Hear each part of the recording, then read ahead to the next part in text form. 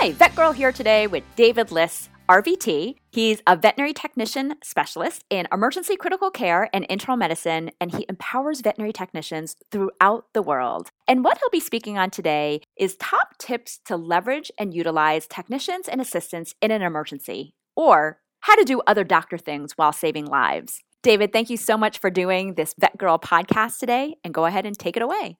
Thank you so much, Justine. It's such an important thing for all of the staff members in an emergency to be fully engaged and on board when we deal with these really sick animals. What are the goals of this little podcast we're doing? Well, doctors do doctor things and techs do tech things, and that's really very important. And a lot of times, I'm sure most of you know, in a normal, everyday, average clinic, they're really mixed. A lot of times, doctors do tech things and technicians do things they shouldn't be doing, like cleaning. They need to be doing more advanced patient care things. So what am I doing? Well, I'm advocating for the enhanced utilization of the technical staff in your clinic, whether they're assistants or RVTs or CVTs or vet tech specialists, whatever it might be. Why? Because time is cells. Time is incredibly important in an emergency situation.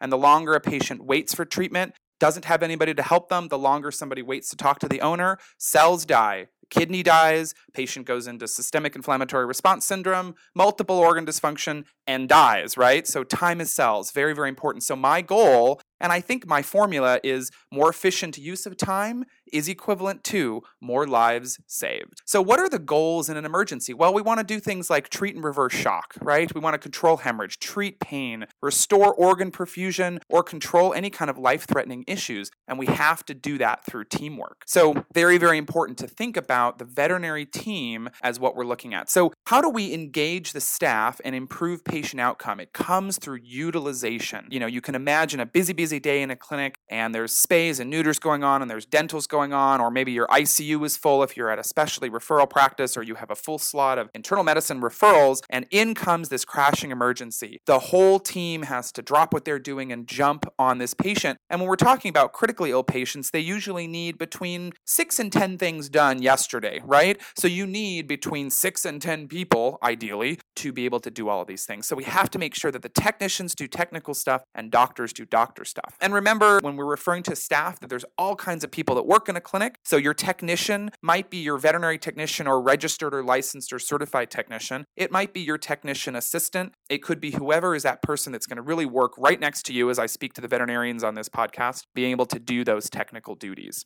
So also remember that utilization is also going to help those technical staff stay at your practice. They're going to be engaged more in the daily aspects of the clinic and want to remain with you as their primary employer. Just some statistics as I talk about why to utilize staff and make sure that they're used. If an employee leaves within 1 month, the turnover cost is 3 months of that employee's salary, and it doubles every time. So if an employee leaves within 3 months, turnover cost is 6 months of their salary. So the whole point is let the technicians do what they want to do. Let them be autonomous in and within their scope of practice. So technicians will not prescribe. They will not do surgery. But if they are to place an IV catheter, let them pick what vein. Let them pick what gauge. Let them pick what type of fluid drip they're going to put together. You decide what fluid bag. They decide what fluid line. And it all works, and the team is much happier. Some interesting things about the Veterinary Practice Act in California, I'll use as a quick example. It actually lists certain things that registered veterinary technicians can do under this act, and it includes things like inducing anesthesia and performing dental extractions. One of them actually lists creating a relief hole in the skin to place an IV catheter, which is essentially a mini cut down that does not involve using a scalpel, which again, we probably should not be doing as technicians, putting a scalpel to skin. So there you go. There's already an emergency act that I, as a registered veterinary technician in California, am allowed to do. If I come across a patient that is not doing well and the doctor or veterinarian has prescribed an IV catheter for this patient, I can take a needle and make a small hole in their super thick or dehydrated or tough skin and feed my IV catheter in underneath. And the other thing that the Veterinary Medical Practice Act in California covers is things like applying tourniquets and pressure bandages in critical emergency situations, administering fluids and drugs for shock, doing resuscitative oxygen procedures, which is essentially intubating and providing oxygen, and CPR. So all of these things are covered in our Practice Act, which means essentially in an emergency when the veterinarian is there, I can start basic life support, I could apply a bandage, I can place an IV catheter, I could give fluids under their direction, lots of things that I can be doing. So I kind of want to think about a typical case.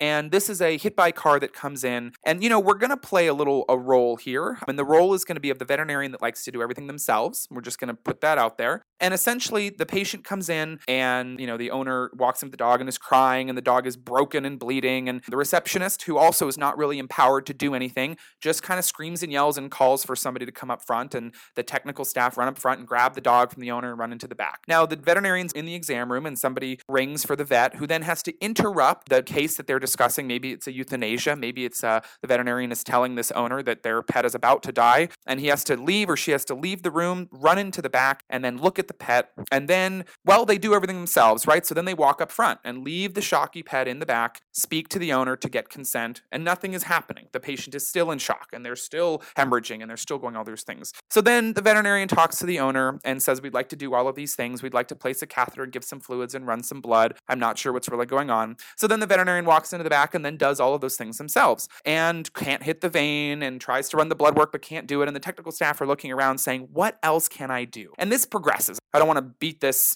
this situation up too badly, but I do want to say that this isn't the right way to go about it. If the technician can run up front and grab the animal and triage the animal and do a primary assessment and get information from the owner, deliver it all to the veterinarian can say, oh my gosh, I think the patient's in shock and bleeding, and the owner has already given consent for emergency treatment. Let's do these, and these things. And then the technician goes in and does these things and gives the vet information, and the vet makes further decisions. That continuum of care works a lot better than when there's only one person in charge. So there's no I in teams, right? Well, what am I meaning by teams? I mean treat efficiently, aiming to maximize success, right? Teams. So there's no I in teams. So it's very important that we treat these patients efficiently, aiming to maximize success. And so if there's no I in teams, that means the team works together to get these patients where they need to be. So what are my tips? What are David Liss, RVT's tips to utilize technicians and assistants in emergencies? Well, tip number 1 is text triage and get intent to treat. What does that mean? That means that technicians triage the patient. They look at them, they assess their basic parameters, they get their temperature, they get their mucous membrane color, they check their pulses, maybe they even check a blood pressure, and they also obtain consent from the owner. So they say, look, your pet is pale and tachycardic and collapsed and cold. I'm very concerned. The doctor is probably going to want to do some basic stabilizing things. Here is the consent I would like you to give. Do you give consent, and potentially could you leave a deposit? This is not really rocket science. This is things that the receptionist might do as well. But all that information happens right up front with the technician, and that technician can then take that patient right into the back and give all that information to the veterinarian. Once the pet is in the back and we have a better feel of that owner giving some consent, if they don't, this talk kind of goes off the sideways, right? Because then we go into the whole, well, what can you pay for? What step-by-step can we do? But if they do give the basic consent for not surgery, but just the beginnings of the diagnostics and stabilization, then we have that green light to move forward. So then again, that technician can do the primary assessment. Now, if the veterinarian is right there, sure, they're going to be doing a physical exam. But what if the vet isn't? What if the vet is knee-deep in a Great Dane spay, or is taking a fourth premolar out, or is in an exam room, or is at lunch? All of those things happen, right? So the technician can say, okay, I have a patient who is lateral recumbent. They're not mentally appropriate. Their gums are pale. They're cold, and I can barely feel femoral pulses. What does that equal? Well, I would not ever write on a chart shock. That's a diagnosis. But I can tell the veterinarian that information. And do you think that the veterinarian's going to have a lot more information to then decide on whether to treat or not? Sure, right? I could even throw in there that I listened to his chest and he doesn't have a murmur. Good. Then we can push fluids, right? So all of these things are very, very, very important. And these are things that technicians can do. We don't diagnose, but we can absolutely assess. So that's the major difference. All right. Tip number 2 is, what are 4 things that usually can be started with owner consent? IV catheter, getting some blood, checking a blood pressure, and giving oxygen. Now that might be actually surprising to, or a little bit scary for a lot of the veterinarians to think that their technicians could do these things. Remember, none of these can really cause a lot of damage, okay? Even in a patient that is hypocoagulable and thrombocytopenic, they're probably going to get a line. They probably are going to get a blood transfusion, so placing a catheter is okay. And we've got to start making technicians responsible for the care. So if the patient has petechia, area and they have pale gums, the technician should not be putting a 16 gauge in the jugular. They need to know that, but that is their prerogative to decide to put a 22 gauge in the cephalic or the saphenous. Now, blood draw, again, finding the correct vein, taking a small sample, not taking 12 mils of blood, but taking the small sample to have available for the veterinarian to then decide what tests to run. Checking a blood pressure, that's probably the best one because it's non-invasive, right? That's not an invasive procedure. And then flow by oxygen. And if we do those four things, pretty much every single critically ill patient that comes into the clinic is going to get those. Now, some of you I can already hear saying, well, we may not put a catheter. Well, yeah, you're gonna if you're going to deliver pink juice, right? So even if the patient's going to be euthanized, you can probably utilize that IV catheter. So I really advocate that these four things are things you can do on every single critically ill patient that walks in your door. Now, anything beyond this is going to change, right? Whether you want a glucose or you run a PCV or you give a certain medication or you give a bolus of fluids, all of those things are where the veterinarian is going to be involved. But these four things are things that your technician could possibly do on the lunch hour when you are down the street at Panera or McDonald's getting your food, driving back to the clinic with one hand eating your sandwich, the other one on your cell phone, talking to your technicians through working with this critically ill animal. So tip number 3 is actually about IV catheters. This is really a nursing domain. If you go into the hospital, the RN, the registered nurse, does not ask the MD, what vein should I use, what size catheter? The MD writes down pre-op and the nurse decides where to put that catheter. So the size and location should be really up to the technician. And there's all kinds of information they can use, right? If the patient has bilateral radius ulna fractures, we're not putting the catheter in the cephalic vein, correct? So our technicians and assistants should be making those decisions with the training that they have received to be credentialed or on the job trained. Remember things like larger bore is better because it equals faster flow, and then using veins that are closer to the heart, such as the cephalic or jugular, to deliver fluids. Again, it does not mean that every patient's going to get a short peripheral IV catheter in their jugular vein. Not all times is it appropriate. And the other thing, and again, this is for mainly the California RVTs, I got to make that legal disclaimer here, that they are allowed to legally make a relief hole in the skin if they can facilitate IV catheter placement. So I'm by no means saying that you can take a scalpel and do a surgical cut down. That's not allowed, but you can make a small nick in the skin to be able to place an IV catheter through, say, a tomcat skin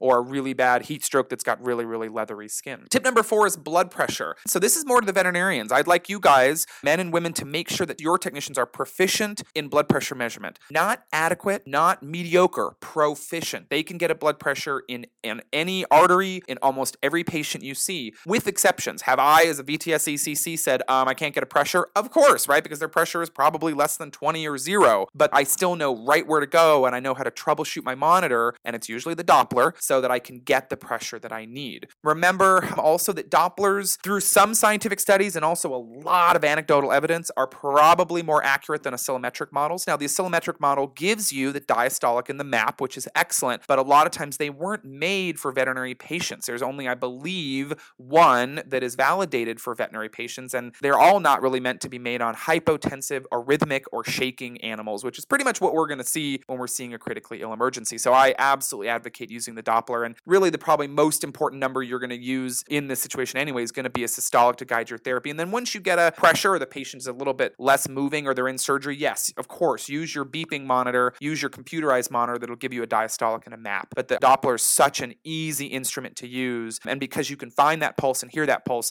it's going to be a bit more reliable. Tip number 5, oxygen therapy. Now remember that we're talking about getting the oxygen where it needs to go. So the oxygen, flow by oxygen, is going to increase that partial pressure of oxygen in the blood, and that does contribute somewhat to the overall oxygen carrying capacity, but it's also going to somewhat supersaturate the blood and allow whatever hemoglobin is there to potentially pick up extra oxygen molecules and enhance the delivery of oxygen. And really, for a short term, 5-10 minutes, there are really no complications of giving 100% oxygen. And mostly it helps. It can treat hypoxemia and it can treat arrhythmias if they're related to hypoxemia and things like that. So there's a lot of reasons why we might give flow by oxygen in an emergency. And those are things that a technician does as well. They can decide how to set up the anesthesia machine. They can decide whether it's on a gentle mask with a rubber cone, or they take the cone off, or they're just using the end of the anesthesia circuit. Any of those things might be really important. So to recap, a technician should be responsible for initial patient assessment, verbal consent from the owner, placing an IV catheter, drawing blood, obtaining a blood pressure, providing oxygen support, and then performing all diagnostics that is requested by the veterinarian to free them up to do the the doctor things, speaking with the client, writing the chart, and guess what? The most important thing is determining the course of action, being the captain of that ship. And if they aren't necessarily having to do the things that all the other sailors have to do, they can really be the captain. Last tip is to think about things that are a little bit more broad and move into stabilizing or moving on with some advanced diagnostics. And anesthesia is one of them. I don't have actually specific tips, but what I do want to say about anesthesia is we need to be better at utilizing our technicians in anesthesia. So for example, you're busy, it's an emergency patient, you've already examined that pet. If I'm speaking to the veterinarians, you probably only have 5 or 6 anesthetic drugs, right? So the combinations you're going to use to induce a patient are not going to change on a second or minute-to-minute basis. So come up with some induction combinations. Why don't you call them induction combination 1, 2, 3? And then you can tell the technician, hey, we're going to use combination 1 today. They look at a chart, they dose the drugs, they give the induction. That's really how it should work. And then remember that in the middle of surgery, you have a section of necrotic bowel and you need to do an RNA, or you're literally elbow deep in a Great Dane GDV and that patient starts to crash or they're hypotensive or has some sort of anesthetic complication. The brain actually cannot multitask. It cannot do 2 things at once. It can do one thing and then in a microsecond do something else, but it actually can't, and they've proven this through research. It can't multitask. So for you to be able to fix that GDV, fix that hemorrhaging short gastric artery, and also manage the patient's hypotension, that's not going to work. So you've got to get your technicians empowered to know what to do, when to lower the vaporizer, when to give fluids, when to start a dopamine drip, all of those kinds of things. They have to be almost one step ahead of you in a sense to be able to really bring these patients out. Now, last tip before I wrap this short podcast up is CPR, and this is one of my absolute pet peeves. I'm going to say it, veterinarians, you are not to do compressions. That's not your role. You are to be the leader. But guess what? I know it's fun, right? I'm going to say it. Doing the compressions is the best part because you get that adrenaline rush and you're really doing what you're supposed to do. But if you are diverting all of the blood to your shoulders and your biceps and your abdominal muscles, guess what isn't getting blood? Your brain. So you're not thinking and you're not able to direct and dose epinephrine and assess an ECG and do all of these things. The veterinarian has to be the leader. So guess what? Train your staff to do the compressions, to be able to place the IV catheters, to intubate. And remember, this is where you utilize everybody. You utilize the kennel assistant to do the compressions. That's probably the least invasive thing and requires the most minimal training, right? Because we train 16-year-olds how to do CPR on an infant. So that means we can train our kennel assistants to do CPR on pets. And then you get your leader technicians to intubate that cat that's coding or something like that. Your other leader technician to get that IV catheter and that cold and dead animal. And you are directing, organizing, communicating, recycling information. All that information has to come from you. Doesn't mean you can't, of course, rotate into the CPR process. But if you are the one that starts compressions, you're not going to be diverting blood to the organ that really needs it. Last tip, 2 tips before we circle this up. Tip number 9 is techs provide intensive nursing care. So once a patient is stabilized and ready for admission, it really should be your nurses, your technicians' roles to establish their nursing care sheet. You're going to put down the drugs you want. You're going to help them decide on those intervals, but they need to decide when the patient gets vital signs and walks and what level of intensive monitoring we're going to check them on, because they know that at 2 a.m, the patient's sleeping. It doesn't need to walk. It can sleep and we'll wake it in the morning. Whereas a lot of times veterinarians just go 8, 2, 6, 8, 2, 6, and just highlight the sheets. I mean, the technicians that are listening will know what I'm talking about. And if the veterinarians don't, just realize that, remember, when you're signing up a 24-hour treatment sheet, the technicians go, but I just walked him a half hour ago because he had to go to the bathroom, but now I'm ordered to do it again. Wait a minute. No. Technicians should be deciding those things. That's what nurses do in the hospital. They decide when you get up, when you walk, when you eat, when you sleep, all that kind of stuff. And that is what our role is. Lastly, I am going to do a call to arms to the veterinarians. You guys got to listen to your technicians. You must listen. We are passionate, caring, detail-oriented, and results-driven, as well as observant and critical thinkers. And if you ask us what we think about a situation, how we could improve it or maybe make it better, you'll get the best answer. So again, and I'm speaking to now the veterinarians because you are the leader of the team, remember to listen to your technicians. So I just want to quickly remind you guys of the teams model. There's no I in teams, but we want to treat efficiently, aiming to maximize success. I want to thank VETgirl for having me do this short podcast. Hopefully this helps you all aim to maximize success in your critically ill patients by saving time, being more efficient, utilizing your staff to the max. And guess what that's going to do? It's going to save more lives. This is David Liss, RVT. Thank you very much.